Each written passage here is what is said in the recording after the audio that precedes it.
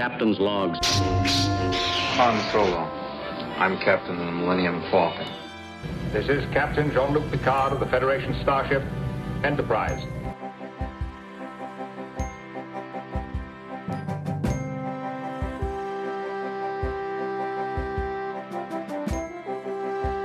Priority 1 message from Starfleet coming in on secured channel. You're listening to Captain's Logs and Lightsabers, part of the Geek News Now podcast network.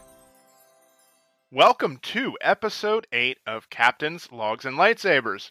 We hope you had a great walk down memory lane with our previous episode on the history of toys in both Star Trek and Star Wars. If this is your first time listening to our show, we're the podcast that talks about both Star Trek and Star Wars in the same show. We choose a topic that has some sort of connection between the two, we introduce it with some background and history as it relates to both franchises, and then we compare and contrast the two together. But before we discuss this feature topic, we curate and cover the notable news from Trek and Wars. But before we can even do that, I have to introduce you to my wonderful co-host for this and every episode of the show, Chris. How have you been since our last episode? I have been doing great. Keeping busy at work, getting over a stomach bug, and now I'm back in full operation and ready to tackle today's show. Got it. Awesome. Yeah, stomach bugs are no joke. No, it wasn't the cough. That's all I'm happy about. Right. That's good. I'm glad you're better, and I'm glad you're feeling good and ready to record. And yes. We've got a great episode planned for you today. But without further delay, let's talk about some news, shall we? Move the ship out of the asteroid field so that we can send a clear transmission. Captain, incoming message. Come closer, I have good news. Chris, why don't you take our first topic? All right. So, the fans did it, along with the self-promotion campaign from Geordi LaForge himself. It found out that LeVar Burton will be one of the final set of guest hosts for the 37th season of Jeopardy! With the unfortunate passing of Alex Trebek last year, the producers of Jeopardy! Have been tapping celebrities and previous contestants to step in and become the quizmaster on the popular trivia show. Yeah, I mean, this is really cool. Way back last year, LeVar Burton had started to self-promote and campaign that he wanted to be the host of Jeopardy! I never thought that this would actually be a successful campaign. There was a petition, LeVar Burton himself tweeted out, and he got a lot of traction, which is really cool. LeVar Burton had retweeted the announcement from the official Jeopardy! Account and said, "Thank you to all y'all for your passionate support. I am overjoyed, excited, and eager to be guest hosting Jeopardy! And I will do my utmost best to live up to your faith in me. You made a difference. Go ahead and take my word for it this time." LeVar Burton's episodes will air in syndication the week of July 6th through July 30th. So basically, Burton has been campaigning to host Jeopardy! Since before Alex Trebek's death. He actually has told people that he's been getting support from the fans, other celebrities, and even had sent a tweet in 2020 that said, quote, "Not gonna lie, I feel like I've been preparing my whole life to occupy the Jeopardy! Host podium when Alex retires." So, Jonathan, what are your thoughts on this? I think this is an amazing story. Oh, absolutely. I think, LeVar Burton has made a name for himself in that miniseries Roots. That's kind of where he first got his start. But then, he was cast as Geordi LaForge on The Next Generation. But you and I know him very fondly from our childhood as the host of Reading Rainbow on PBS. Yes. I remember very fondly growing up with that show, and he just the way that he talked about books, it ignited a passion in me and really got me interested in reading. That and the Pizza Hut Book It program, of course. Oh, absolutely. Who can forget Book It? That was good. Those are good times. Yeah. What do you think of this? I'm really excited about it. To be honest with you, I don't think that there's anybody else who can really fill Alex Trebek's role other than LeVar Burton. They've had a lot of other people come on. They had Ken Jennings come on. But even listening to him, the voice. There's something about the voice, I think, that really will determine who kind of gets to do it. Sure. And Alex Trebek had a very calming, very educated-sounding voice. A lot of these other celebrities, yes, you have people that are very intelligent, have had very successful careers, but the voice just doesn't seem to fit. But there's something very calming and intelligent about the way LeVar Burton presents himself and says things that I think is a slam dunk for whoever takes over for Alex Trebek. I just can't see anybody else but LeVar Burton in that role. And I'm really, really keeping my fingers crossed that he actually is the one who gets the job, especially since he wants the job. Right. That's a big thing. All these celebrities and previous contestants have been willing to step in and do a guest hosting gig, but I don't know if any of them have the amount of passion and the amount of desire to host the show full time like LeVar does. So exactly, I'm really hoping that he gets the chance to host the show full time. And now I got to find a way to watch Jeopardy because I don't have cable. So it's kind of hard to track them down without having cable, so I'll have to figure something out. Exactly. Yeah, and then usually it's on at 7:00 here in the Pittsburgh area. So I'm not home, so I'm gonna have to find a way to be able to watch it as well. So we'll figure it out together. Yeah, absolutely. All right. Yeah. And speaking of LeVar Burton, did you know he has his own podcast? I did not. Yeah, it's called LeVar Burton Reads, and he's a huge sci-fi fan, so he reads short stories to adults like us. Oh, nice. On a podcast, and I've been meaning to check it out. I have so many other shows that I listen to. It kind of gets lost in the shuffle, but I'll check that out as well. Yeah, it's Reading Rainbow for adults. That's wonderful. We're the perfect demographic. We grew up with it, why not? Yep. There really wasn't any major news the past couple weeks from Star Wars, so we're just going to briefly highlight a couple things that, unfortunately, we just don't have a lot of details to discuss, but we're going to highlight them anyway. So first off, the upcoming Disney Plus Star Wars series Andor has started its filming process in Essex over in Great Britain. At this point yet, we don't have any set photos that have been released or any story bits to talk about. I know that I'm really excited to see the show, focusing on Cassian Andor as a younger, during his earlier time with the Rebel Alliance as a spy. I'm hoping to get some James Bond vibes from it. I think it'll be really cool to see some spy drama in Star Wars because, the best thing about Star Wars is that it borrows from other films and film history to tell compelling stories in a space fantasy universe. So, the spy genre is ripe for the Star Wars treatment, I think. Oh, absolutely. Yeah, it's going to be a very interesting show. I think getting to see Cassian a little bit more fleshed out will make it more interesting to see him and the way he portrayed himself and what his mission was in Rogue One. It's going to be interesting. Definitely want to see some K2SO, I believe, is going to be with him in this show, right? Alan Tudyk is coming back. Yes. Alan Tudyk is definitely coming back as K2SO. He's been kind of cryptic as far as how much his involvement is. He has said that he is not in the first season, and that could just be a red herring to throw us off the trail because I think Alan Tudyk is he likes to have a little fun with the fans and throw us off the scent. So I hope that's not true because I really like him, and he's always been a phenomenal actor, and probably he does more voice work than he does in-person appearances, and he's phenomenal at it. So. Yeah, just getting to see those two interacting with each other again would definitely be just a big highlight of the series. But I'm looking forward to seeing about Cassian's early days and see what led him to where we saw him. So hopefully we'll get some more information from that soon. Just kind of like with the Obi-Wan Kenobi series. And I believe we got some news about that series as well. We did, yeah. You want to tell everyone what we found out? Absolutely. So it looks like Obi-Wan Kenobi has announced another actress is joining the show just a couple of weeks after that huge cast announcement that everybody received a few weeks ago. So Maya Erskine, one of the creators and stars of the Hulu comedy series Pen 15, will be joining the show as a supporting character with at least a 3-episode appearance schedule. I haven't watched it yet. How about you, Jonathan? Have you gotten to see it? No, I haven't seen it. I see it come up in my suggestions for Hulu because, we do watch some sitcoms and comedy shows and some original Hulu programming because that's kind of how we get, that's how Kylie and I keep up with all of the network shows is through our Hulu subscription, but they do a lot of, they do a lot of original shows. So yeah, I've seen it come up as a suggestion that if you like, based on the shows that I watch, that I might like the show, but I just haven't had a chance to watch it yet because, there's just so much going on. Like I said, I told you pre-show, I feel like all I do is work and sleep anymore.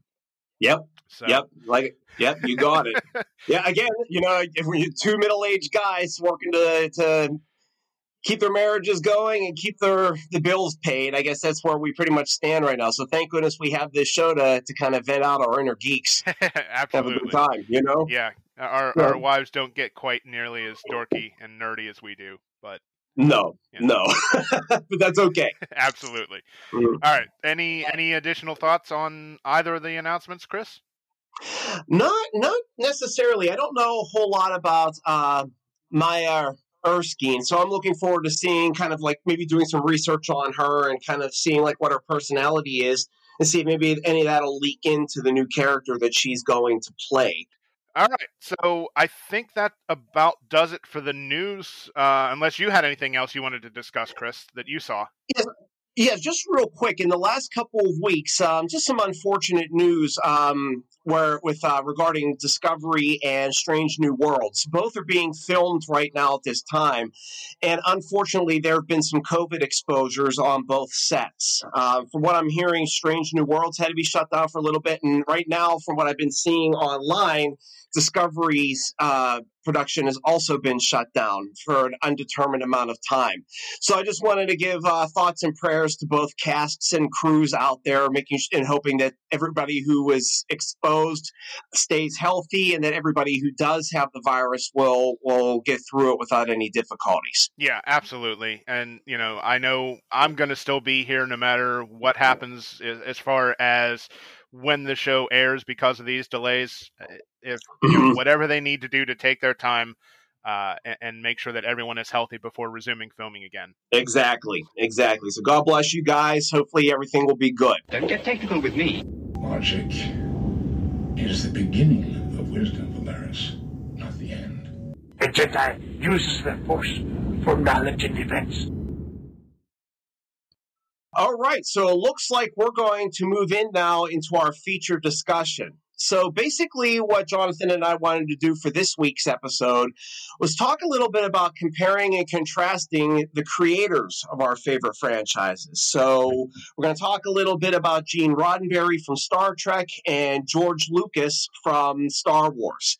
So I think we've come up with some pretty interesting things to discuss for both of these gentlemen. They're both very unique people, both had very strong philosophies that they brought into their products that showed and resonate with fans, obviously, up to this day. So I guess what we'll do is we'll get started and we'll, dive into Gene Roddenberry since Star Trek was first. So just a little bit of history on Gene Roddenberry. So he was born in Los Angeles on August 19th, 1921. He studied political science in college. He had a very interesting career before Star Trek came around. So he actually served in World War II. He flew in the Army Air Corps, totaling 100 combat missions. After he served in World War II, he flew commercially for Pan American. After he worked for Pan American, he then became a police officer in Los Angeles for nearly a decade before he started to decide he wanted to write for television, which seemed to be a big passion for him. He also grew up in a very, I guess you could say, partially religious family. The family went to church on a consistent basis. His father was not really religious from what I found out in my research. His mom was. But it looks like the family kind of tapered down in terms of their religious philosophies over the years. They just kind of stopped going to church, and Gene started to actually question a lot about religion as he became older. It was around 16 years old, he actually said that he started to really pay attention to what was being said, and he started to have a lot of doubts and a lot of questions, which ultimately led to him having a belief in humanism, which kind of shaped the way he approached his projects going on into the future. So, what about George Lucas? What do you know about his early years? George Walton Lucas Jr. He was raised on a walnut ranch in Modesto, California, which is in the Northern California area. His father was the owner of a stationery store, and George had 3 siblings. During his late teen years, George went to Thomas Downey High School and was very much interested in pursuing a career in drag racing. He had initially planned to become a professional race car driver, but unfortunately a very terrible car accident just after his high school graduation ended that dream permanently. The accident changed his entire view on life and his entire philosophy. So he had decided after graduation and after the accident that he was going to attend the Modesto Junior College, and then he eventually enrolled in the film school at University of Southern California, USC. As a film student, he had made several short films, including what would become THX 1138, which the original short film was titled Electronic Labyrinth, THX 11384EB. It won first prize at the 1967-1968 National Student Film Festival.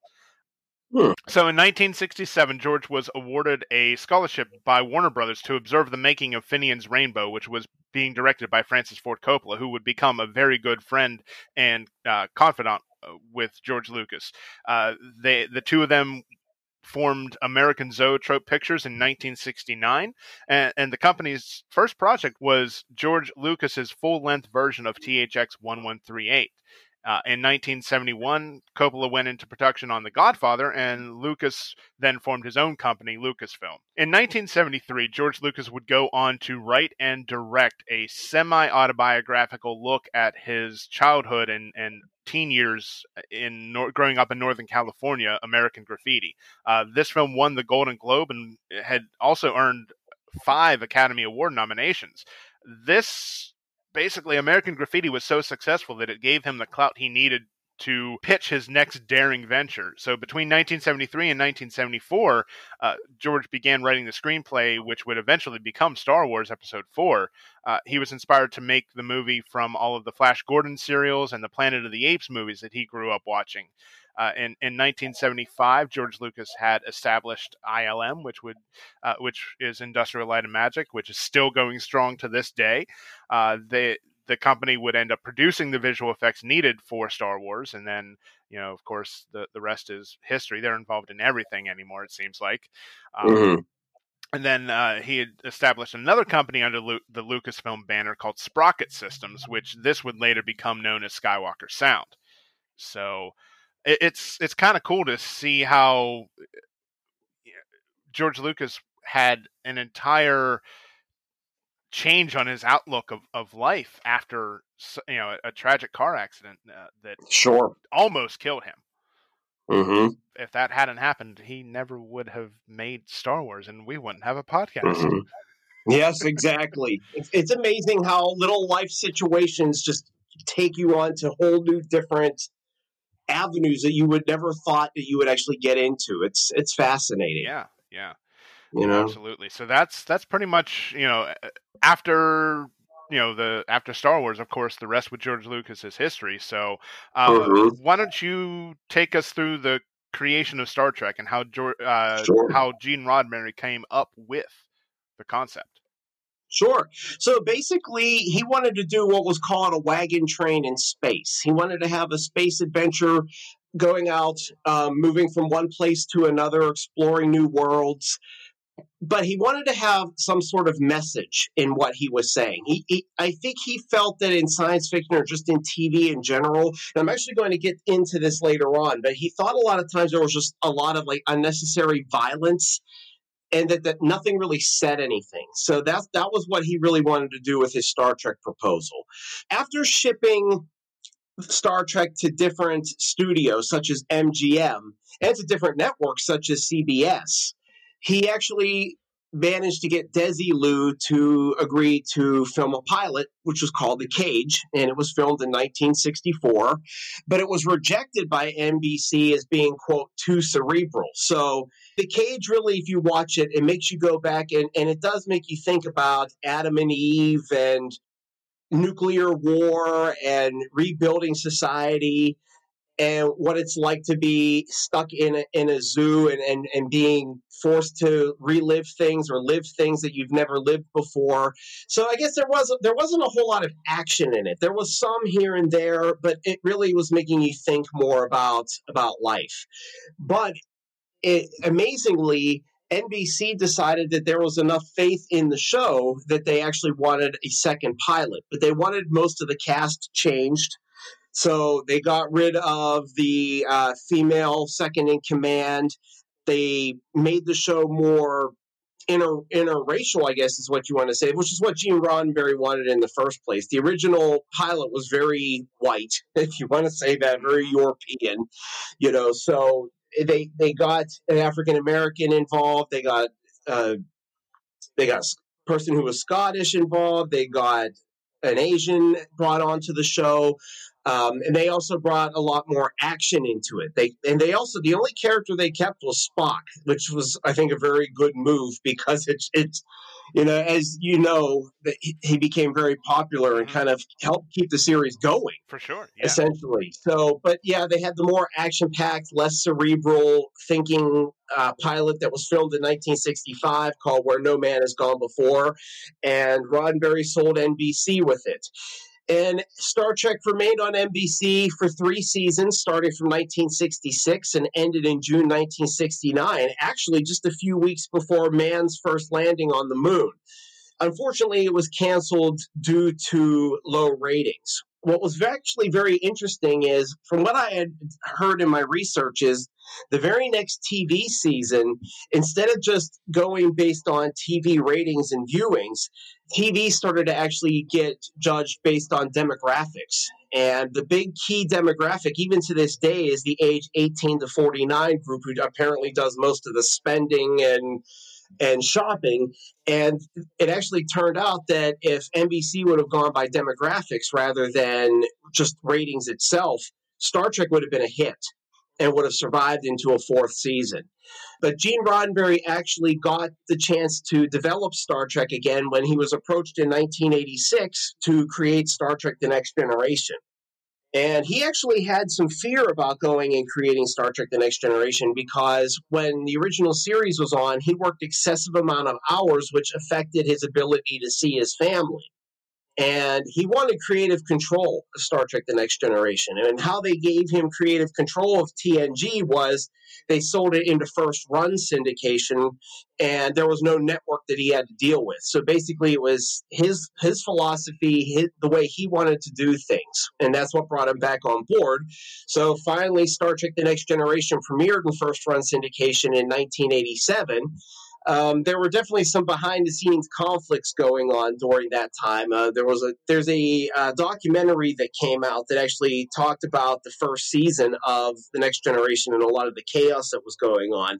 But also, basically, Gene Roddenberry's health started to decline. Everybody kind of saw Gene Roddenberry as this visionary or saint, and I'm going to get into that later on in this episode. But he was very, very, very, very, very human, and with a lot of flaws and a lot of issues, which I think ultimately led to his death on October 24th, 1991 at age 70 from cardiac arrest. So there was a lot of drug use, a lot of alcohol use, a lot of sexual promiscuity that went on with Gene Roddenberry, and he lived a very, very full life in those 70 years, if you want to say it that way, which basically led to his decline. Sure. But there's no doubt about it. He certainly created a philosophy of something that people really take very seriously to this day. I mean, ironically, when I was at Star Trek Las Vegas, basically a lot of the fans kind of looked at him as almost like some sort of god. And I'm not saying that in an overdramatic way. At one point, if I remember correctly, somebody actually referred to him as our Lord and Savior. Wow. Basically, yeah, or something very close to that. I was just kind of taken aback by it when I heard it. But yeah, I mean, that's how much he's almost deified by a lot of fans for his portrayal of humanity in the future, which again, we'll get into here shortly. So was George Lucas ever thought of in that way as well? I don't know if he was necessarily thought of in quite the same way that Gene Roddenberry was. I mean, George Lucas has the nickname of Uncle George or Papa George among some fans, but he was never deified in quite that way. Sure. As far as how George Lucas kind of got to the idea for Star Wars, while he was a student at USC in their film school program, George Lucas became quite fascinated with the writings of Joseph Campbell. Campbell is an American mythologist, a writer, and a lecturer. His most prolific work involves what's called comparative mythology, where he looks at the mythology of multiple religions and multiple cultures and basically analyzes them for the commonalities. And essentially what Joseph Campbell did with his work in comparative mythology is he developed what he calls the hero's journey. George Lucas became very fascinated with Joseph Campbell and the hero's journey, and George Lucas was always a fan of mythology, and he wanted to basically bring classical mythology to the 1970s audience, and that's what led him to start writing the script for Star Wars. George Lucas had used the concepts that Joseph Campbell had uncovered in his research to basically tell the story of these old myths in a new way. Lucas used the classical myth motifs that Joseph Campbell established to deal with the issues that we have in modern society. Well, modern society in the 1970s, rather, at least. George Lucas, found that he believed that we all have good and evil inside of us, and that we have the ability to choose which way we want that personal balance to shift when we make our choices. It's kind of fascinating, actually. I never up until past several years, I never really considered the story of Star Wars to be a take on mythology, but everything is there, as you'll find out as we talk more a little bit later in the show about what the various things that we see in mythology and in Star Wars. I'm really excited to talk about that, but that is something that we are going to go over a little bit later. But for now, we're going to jump back over to talking about Star Trek, and Chris is going to tell us about the basic philosophy that Gene Roddenberry had behind the creation of Star Trek. So basically, Gene Roddenberry's philosophy behind Star Trek was he believed in a future where humans have learned to accept each other despite any kind of differences with each other, whether it's racial or it's sexual orientation, gender expression, whatever it was. That everybody just accepted each other for who they were and have chosen to work together for the betterment of mankind. So as an extension, going on with mankind for helping to form the Federation, then it was just the betterment of all creatures in the galaxy, all life forms. So in Gene Roddenberry's philosophy, he really tried very hard to avoid any focus on religion, any kind of religion. As I said earlier, he identified as a humanist, so basically he believed in the positivity of mankind. So just to kind of touch back on the religion piece that I started on a little bit ago, he rejected the concept of religion as early as the age of 16. He was raised in a Baptist church, but he said in an interview with a humanist, I guess, magazine or individual back in 1991, he said that he never really understood what was being taught and that he came to believe that religion was, quote, largely nonsense, largely magical, superstitious things. So he was basically grounded in science and the things that could be seen and felt and touched. As a matter of fact, in this 1991 interview with the Humanist, he said that he never thought of religion again after his adolescence until Star Trek premiered in 1966, when he had the studios starting to think, well, why isn't there a chaplain on the Enterprise? And Gene Roddenberry actually rejected this idea as he felt there were humans and aliens on the Enterprise, and there would be not only multiple religious beliefs from humanity, but also just think of how many religious beliefs there would be from all these other alien cultures. So he didn't see how there would be one chaplain on board the Enterprise. He also felt that, quote, religion was full of misstatements and reaches of logic that I just couldn't agree with. He actually mentioned specifically during the making of Star Trek II, and Jonathan, I'm sure you've watched Star Trek II plenty of times. Yes. When you see Spock's funeral at the end before being shot towards the Genesis planet, he actually has a very Christian funeral. Basically, they're not talking about God at all, but when Spock's casket is being loaded into the torpedo tube, Scotty's in the background playing Amazing Grace on the bagpipes. And he actually had a big issue about that with the director, Nicholas Meyer. But Nicholas Meyer had his very own take on what Star Trek was. And by that point, I guess after a lot of the chaos that went on with Gene Roddenberry and a lot of the other writers and executives for Star Trek The Motion Picture, he basically got written out of his own creation and became an executive consultant to the movie. So he basically made comments about things he disagreed with, and the studio and Nicholas Meyer said, forget it, we're going on and doing what we want to do regardless. So that was a big issue of contention that he had.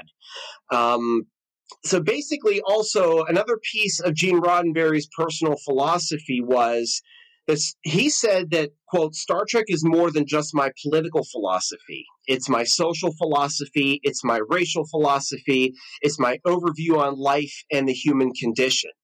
And he basically said that in an interview that he did. There was a special that he did in 1988, which I remember watching very clearly in second grade. It was called the Star Trek Saga. I think it was from one generation to another. And at one point in one of his interviews, he actually described the Enterprise, in his opinion, as, quote, Spaceship Earth. And he wanted all of Earth's populations and beliefs represented. Another interesting quote that he had actually said is, quote, if we don't have blacks and whites working together by the time our civilization catches up to the time frame the series is set in, there won't be any people. And I think that's a very interesting way of looking at society, is that if people aren't working together, and we're starting to finally come together now, but in 300 years, if they're still not working together, what kind of society is there going to be? There won't be anybody, because everybody will still be hating each other, and technology will just be advancing to the point where we just destroy each other. Mm-hmm. And Gene Roddenberry didn't believe in that. He always believed that mankind is always going to grow, and it's not going to be all over with a flash and a bomb, is basically what he said. And that's basically how Star Trek has functioned all over these nearly 55 years. So I'm going to turn it over to you now, Jonathan, and kind of talk about the philosophy behind Star Wars. Yeah, absolutely. So, Joseph Campbell, we kind of discussed earlier, he developed the concept of the monomyth. And basically he said all of the great myths have to be regenerated every so often if they're going to continue to have an impact on us as a people. And Campbell said Star Wars did exactly this. So really, in order to understand the philosophy of George Lucas and Star Wars, we kind of have to first understand Joseph Campbell broke down and explained the myth, the mythological structure in the monomyth. Campbell found in his research of comparative mythology that every myth has a tendency to share essentially a 12-step structure. Our hero of the story, whoever that may be, exists in an ordinary world. This is the hero's safe place where the hero's everyday life takes place. We learn about the hero's true nature, we learn about their capabilities, and their overall outlook on life. The hero then receives some sort of call to action, whether that's a direct threat to their safety, their family, their way of life, or the peace of the community in which they live. This call to action disrupts the comfort of the hero's ordinary world and presents a challenge or a quest to be undertaken. And while the hero may initially be very eager to take on the call to adventure, they have to overcome certain personal fears first. The second thoughts set in, deep personal doubts present themselves. And all of this leads to the hero initially refusing the call and wanting to stay within the comforts of their ordinary world. The hero eventually comes to a crucial turning point where they meet a mentor figure who gives them something that the hero needs. It could be a physical object, it could be insight into the dilemma the hero faces, it could be sage advice, training, or even some sort of self-confidence. This gives our hero the strength and the courage to begin their quest. So now that the hero has what they need to act upon their call to adventure, they embark on what Campbell called crossing the threshold between the world that they are familiar with and the one that they're not. The hero may either do this willingly, or they may be forced by some sort of external factor into crossing the threshold. Once the hero is outside of their comfort zone, they face a variety of challenges that will ultimately test them. The tests can be physical, they can be mental, and the hero will find allies to help him overcome these tests, and he will also encounter enemies that serve to thwart the hero's abilities to overcome. These allies and enemies will, in their own ways, prepare the hero for greater ordeals yet to come. The next step of the hero's journey is what Campbell calls approaching the inmost cave, or just the approach for simplicity. This can be an actual location where some sort of terrible danger lies, or it could even be some sort of inner conflict that the hero had not yet needed to face up until this point. At the threshold to the cave, the hero may face these doubts and fears that first surface during their call to adventure. The hero may need time to reflect on the journey thus far in order to find the courage they need to continue on their journey. Then the hero encounters what Campbell called their supreme ordeal. This could be in the form of a dangerous physical test or a deep inner crisis. The hero must use all of the skills that they've learned and all of the experience that they've had in their life gathered on their path to the inmost cave. Through some form of death, the hero is reborn, experiencing essentially a metaphorical resurrection that grants the hero greater power or greater insight. At this point, the hero will realize that if they fail, either they will die or life as they know it will never be what it was, either for themselves or for the people they care about. After defeating the enemy, the hero is transformed into a new state, what Campbell called seizing the sword, or they'll receive some sort of reward that allows them to emerge from their battle stronger than ever. This reward may be physical, it may be a secret, it may be knowledge, insight, or some sort of reconciliation with a loved one or ally. The hero then faces their road back. It's oftentimes the road back is a reverse echo of the call to adventure. The hero must return home with their reward, but now the anticipation of danger is replaced with acclaim and possibly a level of vindication. The hero may need one last push back into their ordinary world, and they're forced to choose between their personal objective or a higher cause. The hero has to experience a resurrection in which they face their final and most dangerous encounter with death. They're once again thrust into another battle, which is the final battle, and this represents something far greater than the hero's own existence. With far-reaching consequences to the ordinary world and the lives of the ones that the hero left behind. If the hero fails, the hero and others will suffer. The hero emerges victorious and will emerge from the battle cleansed and reborn. That leads us to Joseph Campbell's final stage of the hero's journey, which sees the hero returning home to their ordinary world, but forever changed. They'll have grown as a person. They'll have learned many new things. Campbell called this stage essentially the return with the elixir. The hero's journey may bring a fresh hope back to those they left behind, or even a new perspective for everyone to consider. The hero returns to where they started, but they will ultimately be forever changed. Essentially, then George Lucas kind of took all of this research and all of this explanation of mythology and applied it to his script for Star Wars. So kind of go over Joseph Campbell's hero's journey, how it relates to Star Wars: A New Hope. So the ordinary world, of course, is Luke Skywalker's life on Tatooine with Aunt Beru and Uncle Owen and growing up on a moisture farm and just basically going day to day helping his uncle about the farm. Mm-hmm. He hears his call to adventure, when they buy R2-D2 and C-3PO, and Luke stumbles across the message that is in R2's memory banks from Princess Leia. And then eventually his call to adventure continues when he meets Obi-Wan and he learns about his own Jedi heritage. Luke refuses the call when he says that, well, I can take you as far as Mos Eisley, and he basically hesitates because he doesn't want to leave Uncle Owen and Aunt Beru behind.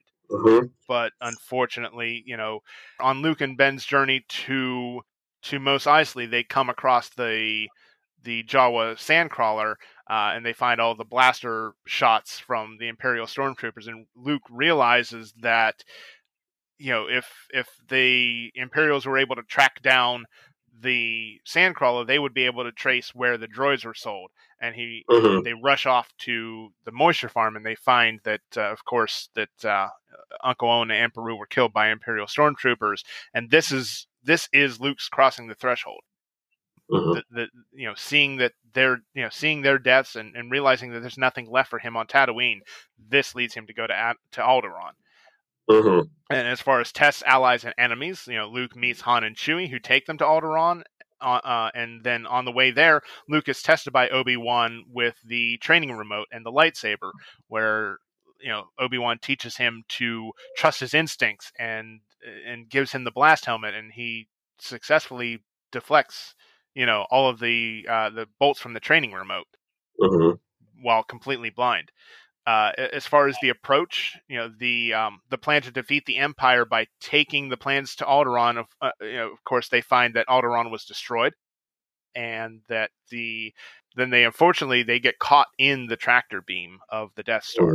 As far as Luke's ordeal, Luke and Han discover that Princess Leia is on the Death Star once they are boarded, and they decide to go on a crazy plan to rescue her. But in order to aid their escape, Obi-Wan faces Darth Vader one-on-one, and he sacrifices himself so that Luke and company can escape. So that's the death that Luke experiences, and the resurrection is his desire to escape, so that Obi-Wan's sacrifice wasn't in vain. So Luke gets his reward by which is saving Leia, and they have the Death Star plans in hand. They have all the necessary knowledge they need to destroy the Death Star once and for all. The road back, as far as how that applies to A New Hope, the journey to the Rebellion's hidden base is challenged by that TIE fighter attack as they're escaping the Death Star. They realize that the Empire has put a tracking device on the ship, and now they have a race against time to analyze the plans and formulate their attack against the Death Star. Luke's resurrection is, in the form of the rebels and Luke in the X-Wings to prepare to take on the Death Star. The battle ensues, and Luke uses the Force at the urging of Obi-Wan to trust his feelings, and then he launches the torpedo into the exhaust port and destroys the Death Star. And then finally, the return, Luke and Han reach the rebel base on Yavin 4, and they receive the medals for their role in the destruction of the Death Star. And that's returning home with the elixir. So there you go. Joseph Campbell, the hero's myth as it applies to Star Wars. So wow. That was wonderful. You pieced that all together very, very well. That was great. Thank you. Yeah.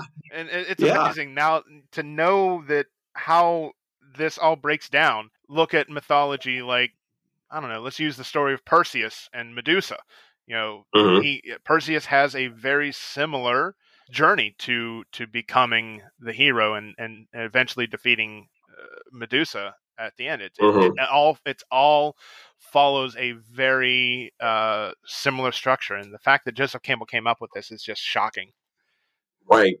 Yeah, and just the way that George Lucas was able to format it all together to help bring Star Wars and kind of have like a map of how the story was going to work out. I mean, it was just amazing. Yeah. Thank you very much for that history. I never heard of that before. So I'm going to do some research into that and just kind of read up on it, because it was fascinating what you pulled together. Thank Absolutely. You. Chris, why don't you tell us a little bit more about how Roddenberry viewed the future and how he kind of, I guess, thought himself of a visionary? Sure. So Jonathan Frakes, who played Commander Riker on The Next Generation, a lot of times repeats this quote that he said Gene Roddenberry told him about the 24th century. So basically what he says is by the 24th century, there would be no hunger and there would be no greed. So one thing Roddenberry had also said is quote, many people whom I know and I suppose who admire me presume I was always this way. I was not always this thoughtful person who thought things through, who measured everything. So Gene Roddenberry imagined a world where humanity had no faults. But it's very interesting in the fact that Gene Roddenberry knew he had a lot of his own personal faults. He acknowledged them and he embraced them. He actually really only thought of himself as a philosopher for a few years before his death. And he said something about that by saying, quote, I keep hoping and working for a better Gene Roddenberry. And I think with him saying that about himself, that kind of helped fuel a little bit more of his hope and his optimism for humanity being able to get along and past its pettiness over as we move forward into the 21st century and beyond. So I think also a lot of the visionary aspect of himself might have come from the fans. So when Star Trek was off the air in the 60s and the Star Trek convention phenomenon took off in the 1970s, a lot of times fans kind of painted him as some big visionary. As a matter of fact, he was actually called the Great Bird of the Galaxy. And so I think a lot of people started to put on him that he was some sort of visionary for this amazing future that's going to happen. And some people who have done research on Gene Roddenberry actually came to the conclusion and belief that Gene Roddenberry ended up embracing that for himself. And that you can actually see that in Star Trek The Next Generation. If you think about it, Jonathan, if you've watched the two differences between the original series and The Next Generation, the original series definitely had a lot to say in terms of philosophy, but there was also a lot more action involved in the original series. Sure. That kind of got to the ending of the shows. Compare that to what you see in The Next Generation. The Next Generation it's a very action-packed show, but it's more like story-driven. A lot of more, if you watch The Next Generation, you see a lot more thoughtfulness and a lot more talking through problems. Mm-hmm. I mean, yes, in the original series, they had the points where they had to go into the briefing room and process whatever was going on with the mission of the week. But there was a lot more of that in The Next Generation. Also, if you notice the difference between the original series and The Next Generation is there was more conflict with the characters than there was in The Next Generation. In the original series, yes, everybody got along and everybody worked together, but there was also that bantering between Spock and McCoy. And you had what a lot of fans call that I guess, trinity between Kirk, Spock, and McCoy, where Spock was kind of the logical person with no emotion, the way he approached conflict. Then you had McCoy, who brought a lot of emotion into his thoughts and feelings and the way he thought action should be set up. And then you kind of had Kirk, who had to be the mediator between the two to kind of get the mission moving forward. But in The Next Generation, Gene Roddenberry wanted virtually no conflict among his core characters. He wanted the conflict to come from the outside. So that would be from the Klingons or the Romulans or whatever alien race that they were dealing with during that week. So it made it very difficult for the people who were also developing Star Trek. And I think a lot of people think that Gene Roddenberry was the creator of Star Trek. But if you think about it, there was a lot of outside influence. You had Gene Kuhn, who did a lot of writing, DC Fontana. You had many different directors that brought their philosophy into the episode. So it wasn't just a Gene Roddenberry creation, but a lot of people kind of put it all on Gene Roddenberry. And again, I think that's what helped fuel the visionary status that he kind of saw for the future himself. So basically, when you watch The Next Generation, there is definitely a lot of Gene Roddenberry's philosophy involved until his death in 1991. At the time, The Next Generation was in its 5th season. If you start to watch The Next Generation after Gene Roddenberry's death, kind of going into season 6, you start to see a little bit more conflict with the characters. For example, they introduced Ro Laren in the 5th season, right around the time Gene Roddenberry his health was severely declining. That brought a lot of outside conflict that Next Generation had never really seen with characters before, because Ro was this outsider who was very impulsive and used her experience of living in occupation with, the Cardassians occupied the Bajoran people, obviously, which became a big piece of Deep Space Nine. Yeah. So that brought outside conflict that we had never seen before. A lot of questioning of orders, and she had been in jail, things of that nature.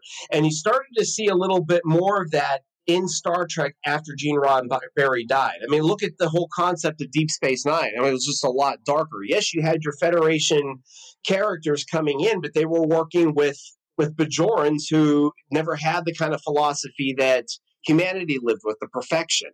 And they were just coming out of 40, 50 years of violent occupation from the Cardassians. So, and you see, especially in the first season, look at the conflict between Sisko and Kira. Like, their philosophies would not mesh until, and Kira thought that the Starfleet and the Federation were these outsiders who didn't understand what they had been through. Everything was perfect. Finally, she got to a point where Kira realized that Starfleet was there. They wanted what was best for them and tried to help them and to help them regrow. And they formed this really tight-knit kind of relationship. And you also saw that with the Starfleet crew in Deep Space Nine as well, as that some of the darkness in their own characters started to come out. They think about season 2, Blood Oath, where Jadzia actually basically put all of her Starfleet training and all of her philosophies behind it. Actually went on a blood oath raid to go and kill the albino who had killed the first sons of Kor, Kang, and Koloth. And then she had to come back and she had to deal with the repercussions of that. And that was something that wasn't seen a lot in Star Trek before either. It was a story ended, whatever happened in that episode was resolved, and then it was over by the time the next episode premiered. And you didn't see a whole lot of that in Deep Space Nine. There were consequences to behaviors. There was a big episode in the 6th season of Deep Space Nine. I believe it was called In the Pale Moonlight, where Sisko actually worked with Garrick and they conspired to bring the Romulans into the Dominion War, which they thought they were doing for the better good. So basically, all the blood, all the deaths of the Romulan people that got brought into the Dominion War, that was all on Sisko's hands. But he ended up trying to justify it in his own mind as it being for the greater good. And he even said that he could live with it. This is something that you wouldn't have seen if Gene Roddenberry had still been alive. That was a big detour from his philosophy. And then going even further, going into Voyager, they needed conflict again, so that's where they set up the Maquis in both Deep Space Nine and The Next Generation as these freedom fighters that were fighting against the Cardassians, who basically were given their colonies based on some distant treaty. And so many of the Maquis actually were Starfleet officers who resigned to fight the Cardassians. So they went against what Gene Roddenberry would have believed in his own philosophy. And then that helped to shape the creation of the Voyager TV series, where they unexpectedly, the Starfleet crew and the Maquis crew got forced together and kind of had to learn how to work together with their differences on a common goal to get home. So there was some Gene Roddenberry there. And unfortunately, the conflict with the Maquis didn't last as long as I think the show was hoping that it would. As eventually, they just became kind of enmeshed as a Starfleet crew and just kind of worked together toward getting home and just kind of forgot about their differences. Mm-hmm. But it just showed from that point on, after Gene Roddenberry's death, how conflict started to creep in. And it did kind of have a change in kind of how Star Trek was viewed, where Gene Roddenberry thought humanity was basically perfect and you had this utopia on Earth. But in the other series, you started to see how the utopia functioned, even though humanity still had its flaws, which I thought was very interesting. What are some of your thoughts on the philosophy change after Roddenberry died? Right.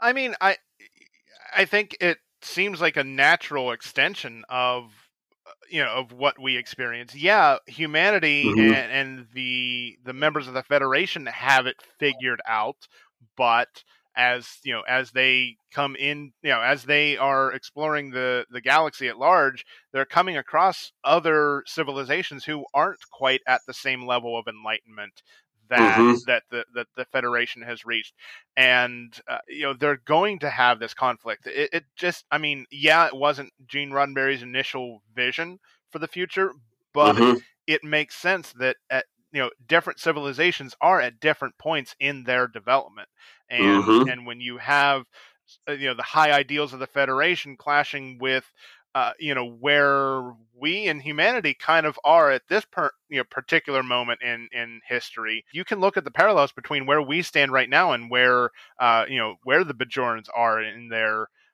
in their development by the time of DS9, and then that there is going to be that natural conflict, that clashing of ideals. Right. And, to be honest with you, it's not just civilizations itself that were different from the Federation. There were different examples in humanity and in the Federation itself where sometimes Gene Roddenberry's ideal wasn't necessarily taken on. For example, if you watch the 4th season episode, The Next Generation Legacy, that brings back Tasha Yar's sister, the whole premise of the episode is a failed Federation colony. And this was a 24th century Federation colony. So, it turned into like a gang kind of thing, and divisions and neighborhoods, and there were rape gangs, just nonstop violence that you would think that it shows basically to me that humanity is always going to have its flaws. Even though Gene Roddenberry tried to make humanity look like it went past all of these flaws, humanity always had it. And there was always something that could always cause humanity to go past those good qualities that Gene Roddenberry saw, that there was this animalistic piece as well that was going on. And I think that would be an interesting topic to explore in future discussions. About the difference between Gene Roddenberry's utopia and kind of like the flaws that humanity may never fully outgrow. And I think that's what a lot of other producers and things, when they were trying to introduce conflict more into the shows to help with the writing, is that they kind of embraced that there are always going to be flaws, and humans aren't always going to be perfect, but they can still rise up and be the best that they can be.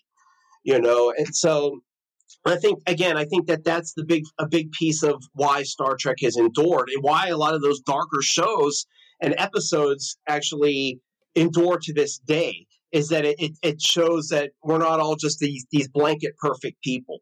And I think that's a reflection of us, as who we are now. There are some wonderful human beings in life now, but there's a lot of darkness and a lot of evil and cruelty that's still there that we still need to overcome. So even though we can, will we actually be able to fully rid ourselves of all that? But Gene Roddenberry was the type of person who thought we can get rid of all that stuff. Yeah. But again, it's interesting because he embraced it. Even though he saw humanity was able to move past that stuff, he himself hadn't. Right. But at least he was admitting it. That's the interesting piece, is that, he admitted it to his own faults, and that he was still a work in progress. And I think that's what he was trying to say, is that humanity's still a work in progress.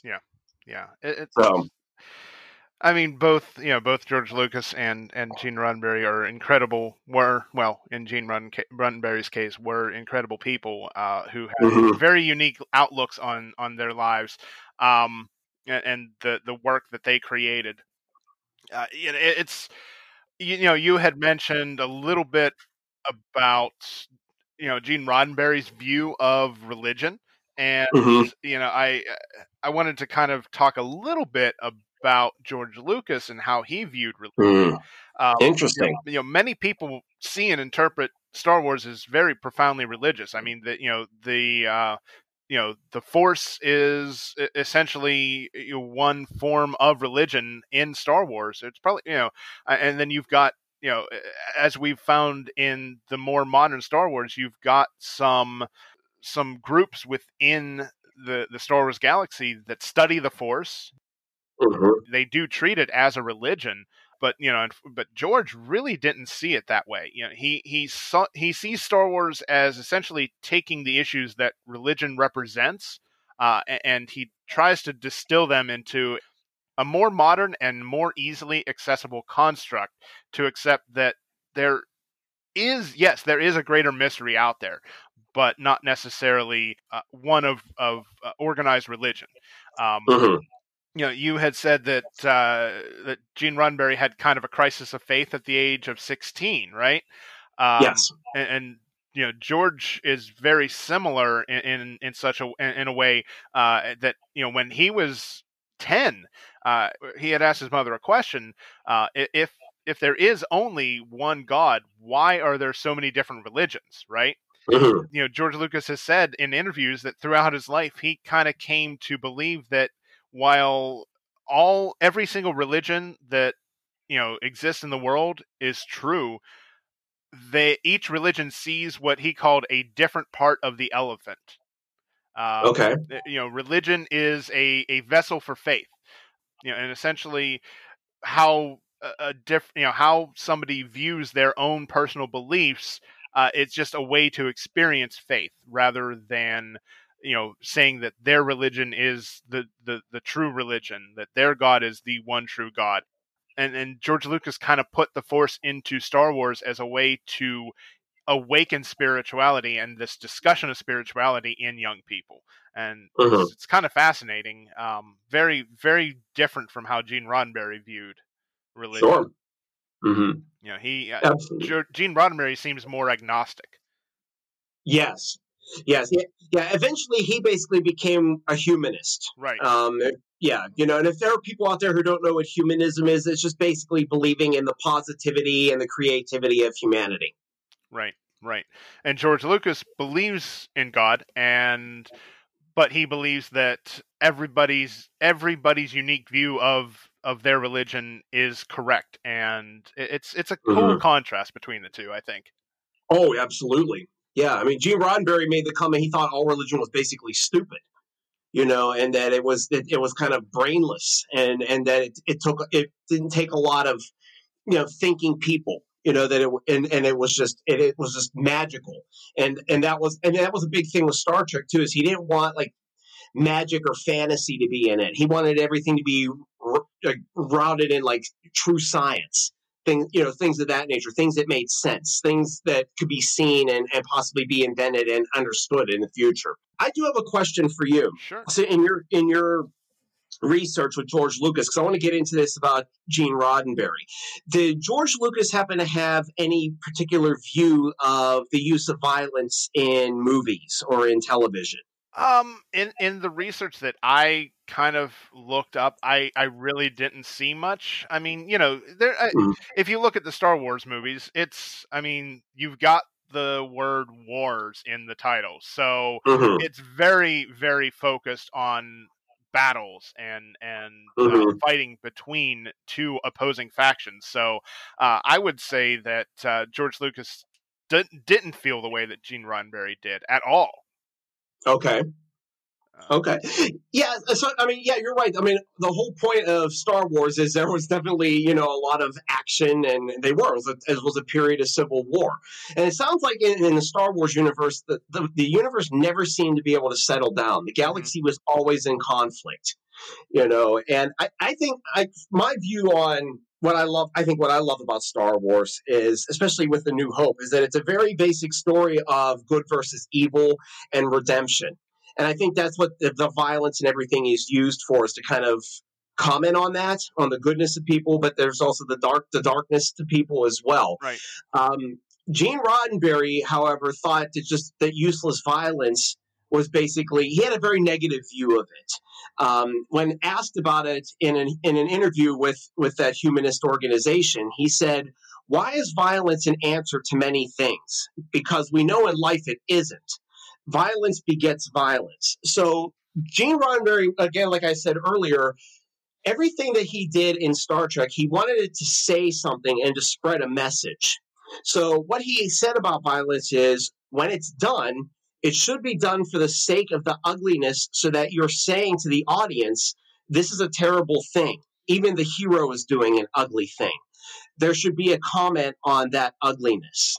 And so anytime that there was violence in the original series, he wanted it to talk about whether it was Vietnam or the conflict with the Soviet Union at the time, those kind of things. Now, he did admit that there was more violence in the original series, not due to pressure from like the studio heads, but basically he called it the part of the education of Gene Roddenberry, because he said where he was at in the 1960s, he interpreted action as having to be violence. And so he made a very conscious choice with the next generation to make sure that they thought out and discussed conflicts rather than jump right into having to be violence at that point, you know. Yeah, so I didn't know if there was a little bit of that in Star Wars as well, or if it sounds like George Lucas tried to use good and evil just to kind of talk about those are just the inherent basic parts of people. Yeah. I mean, I think it ultimately comes down to a couple things. With Star Wars, it is retelling ancient mythology for modern audiences. I mean, there's a reason why at the beginning of every major Star Wars movie, we see the words "a long time ago in a galaxy far, far away." It is a look into the past. It is mythology. It is telling the story of something that happened way, way back in history, where Star Trek is a look into the far future, several centuries into the future of humanity. It ultimately comes down to, I think I can distill this into one sentence. Star Wars is mythology. Star Trek is allegory. Okay, so yeah, I see what you're definitely saying about the Star Wars being about the mythology, because you can definitely see elements. I think King Arthur's court. I think with something with that, and what was that sword's name? Excalibur. Excalibur. Yes, I got to catch up on my mythologies here. Yeah, I mean, so you definitely see a lot of things from the past in humanity from the 1500s, things that get modernized for Star Wars to tell those stories to a current audience. Absolutely. And I think Star Trek's similar in that way with the allegory, in terms of that it comments on modern day issues. It just kind of puts it in a futuristic perspective. And you see that even into this day with Discovery. You have a lot of current issues being discussed now with the issues with transgenderism and people being non-binary, things of that nature. They're using aliens and different situations to kind of comment on those current discussions that we're having today. Yeah, so I think Star Wars does a really good job with being able to modernize mythology and get people to kind of think of it in a cool and new way. And I think Star Trek does a very good job of continuing to use the future as being able to talk about relevant topics that still need to be discussed. Back in the 60s, it was talking about Vietnam and race relations. Now it's talking about, equality with homosexuality and with a lot of the other gender issues that have been coming up in the last number of years. So I think each one has its own unique message and its own unique way of being able to kind of bring it to a modern audience so people can actually still talk about it. Mm-hmm. I agree. So, yeah. And there are similarities, but there are plenty of differences. But again, ultimately it comes down to the fact that there is no reason why we can't enjoy both. Exactly. And that's the whole purpose of our show, is to actually bring everybody that are Trek fans and Wars fans together, in like a nice peaceful way, because I've seen a lot of different things online, whether it's in chat rooms or in videos or on social media, where people are constantly like bashing at each other, the different types of fans, and feel like there's no real common ground. And I, obviously you and I disagree with that, or we wouldn't be sitting here recording this podcast every other week. Right. So I mean, the whole point is everybody can enjoy what they want to enjoy, and there's a lot of similarity in things, and it kind of goes back to what Gene Roddenberry's talked about in Star Trek. Really, that even though we may have our differences, we're more alike than we are different. So I'm glad that our little podcast is actually kind of extending on Gene Roddenberry's belief there. So I think this was a really interesting discussion, being able to talk about the differences, but also the similarities, and just kind of seeing where the two franchise creators started from. That was an interesting exploration, I think. Mm-hmm. I agree. I had a lot of fun with this discussion. Yes. I think that's going to about wrap it up for this episode. But just like we did last episode, we want to give you a tease about what's to come. So, Chris, why don't you tell everybody just a little bit of a tease of what we're going to be talking about next episode? So what Jonathan and I have decided to discuss is maybe a little bit of two really strong female characters, one from each franchise. So for Star Trek, we're going to talk a little bit about Major Kira Nerys and the way she grew up basically in rebellion and resistance and how that shaped her. And we're also going to talk about Princess Leia in the same regard from Star Wars and kind of compare the two characters and their experiences. We think it would just be a really interesting way to talk about two very strong female characters from both Star Trek and Star Wars. All right. That sounds like a fantastic discussion. I'm looking forward to it. I know you are as well. So we'll leave it there. That's going to do it for episode 8 of Captain's Logs and Lightsabers. Thank you again so much for listening. If you liked what you heard, please go on Apple Podcasts and leave us a review. Give us a 5-star rating, or give us actually, you know what? Don't even give us a 5-star rating. Give us a 4, but tell us why you gave us a 4. Please, and tell us how we can get better, how we can improve. If you think there's a way that we can approach a topic differently, let us know. We're only going to grow because of you, and your feedback, and you sharing the show with others. So reviews are a way to help that. Ratings are a way to help that, and just honestly, just word of mouth, sharing it with your friends. That's how we're going to grow this show. So I know we don't plead too much too often, but we want to get better. We want our audience to grow. So anything you can do to help is greatly appreciated. So until the next episode, thank you so much for listening, and we'll see you next time. If you'd like to reach out to the show on Twitter, you can find us at Logs and Lightsabers Pod, all spelled out. If you go on Facebook, search for Logs and Lightsabers Pod, or if you want to email the show, you can reach us at logslightsaberspod@gmail.com. If you'd like to reach out to me personally, you can find me on Twitter, Instagram, YouTube, and Facebook by searching at Just a Disney Geek. How about you, Chris? You can find me on Twitter. Just go to Twitter, type in at Chris Stough, STOUGH1. You can also find me on Twitter and YouTube. I have a YouTube channel called Pittsburgh's Trek Chat. On Twitter, you can go to @PGH Trek Chat. You'll find me there. On YouTube, just type in Pittsburgh's Trek Chat. That'll take you directly to my channel. My email that you can use also to get in touch with me is Christopher Stough, STOUGH LSW @gmail.com.